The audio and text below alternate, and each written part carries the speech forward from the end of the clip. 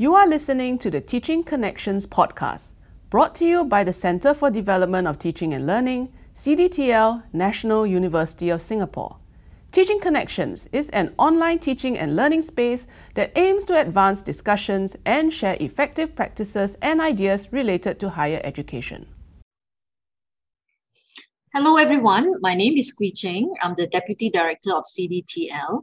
In this episode, we are very privileged to have Associate Professor Loy Hui Chia to share more about using technology enhanced learning, or TEL in short, to engage students effectively online. Hello, Prof. Loy, and thank you very much for joining us in this podcast discussion on TEL for student engagement. My first question is, you have explored the use of technology in your teaching to engage students online. Could you please share with our audience one or two such activities? Yeah, so I've been exploring the use of various tools, including online tools, for some time now. But let me focus on some of the things I did more recently, mostly because of the need to move our synchronous classes online. Well, because of the pandemic that we're in, right? Some of these things are actually continuations of things that I've done in the past, but now transferred to a fully online class. So for the very large lectures that I still had to give, what I've done is that I've kept a constant QA, question and answer poll, running in the background. So students can post these things anytime during the session itself. And every 15 minutes, we'll take a pause, and then we'll answer. I'll say more about this answering because it actually engages the second thing that I do. It's not purely a technology thing, but it's the way we use the Zoom webinar. So during those those pauses at the 15-minute mark, what we do is that I'll make all the tutors show their faces one more time, so it's not just myself.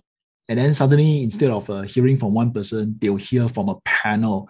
And we won't just be answering the questions, we may actually banter a little bit with each other, sort of have a little bit of discussion among ourselves.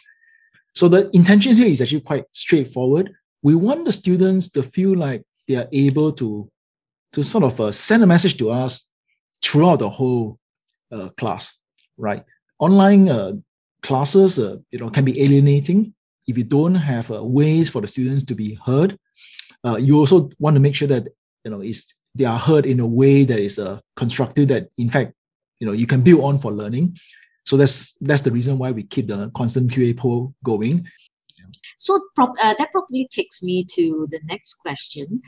So what would your advice be to those who are keen to explore using them, but are afraid that these may not work? I think that we need to sort of go back to think about why we care about the audio and video tools, or for that matter, all the other tools, online tools, platforms, and all that. Okay, I am a bit of a techie, but perhaps many of my colleagues are not, and that's perfectly normal, right? Most of us don't use this because we love them so much. We use them because we want to do our jobs as teachers, as instructors properly. It means that we have to approach this more from a pedagogical point of view. Am I being heard by my students? Is my point getting through? Are there ways in which I can make them work together? Should I ask them to, come up in groups of 4, well, back in the old days anyway, to the whiteboard to do something? Oh, right, I can't do that anymore because it's online.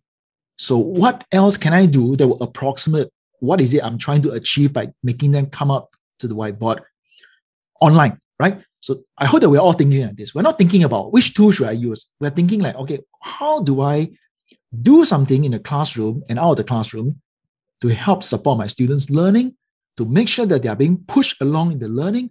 What assessments am I setting to help cement that learning, right? All those things really should be the first priority. When we think like this, it's not difficult for us to see that at some level, because we're teaching online for this past year and perhaps even for the year ahead, we have to ask ourselves what is the online equivalent of the thing that we were doing or the thing that we were trying to go for. Then it becomes very natural to explain why we should care about the internet connection, the audio, and the video. It's not because we care about those things in themselves. Most of us are not streamers. I'm not a streamer. I don't make a living by streaming, right? I care about this because I want to make sure that my students are still learning. Thanks for the advice. I'm sure our audience would like to have access to the commentaries or summaries or reflections, evaluation that you have on some of the equipment, and we'll make that available on the blog, this particular blog post. How do you think about student feedback as well as learning? How has learning been affected? Right. The first thing I want to emphasize is I would rather that all this tech becomes invisible. If the students are noticing too much about it, in a sense, that's not all I want. I want the class to happen more than anything else.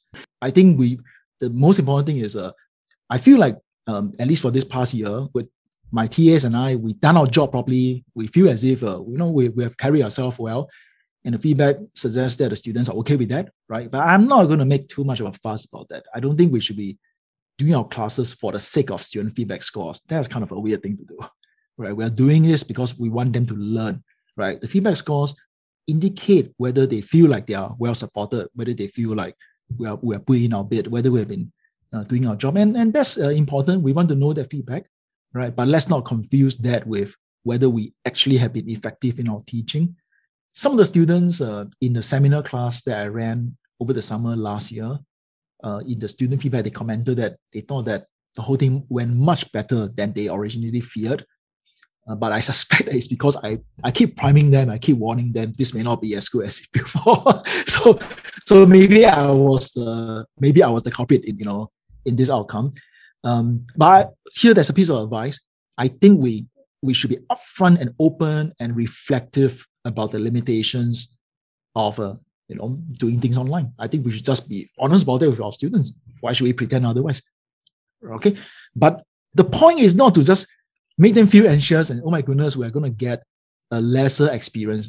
No, I think we should be upfront about the hurdles, the difficulties, and to help, invite all the students to be a bit more deliberate about the engagement, right? Because we are online and because we are living under a pandemic, there are certain things that you and I all take for granted that no longer can happen. Therefore, let us all please pay a bit more attention to this and that and this and that, right? So that, you can learn and I'll be able to support your learning. So that's one thing that I think I did a lot of. Okay.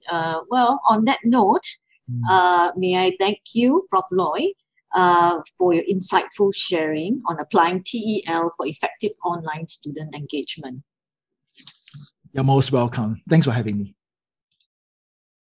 Thank you for tuning in to the CDTL podcast.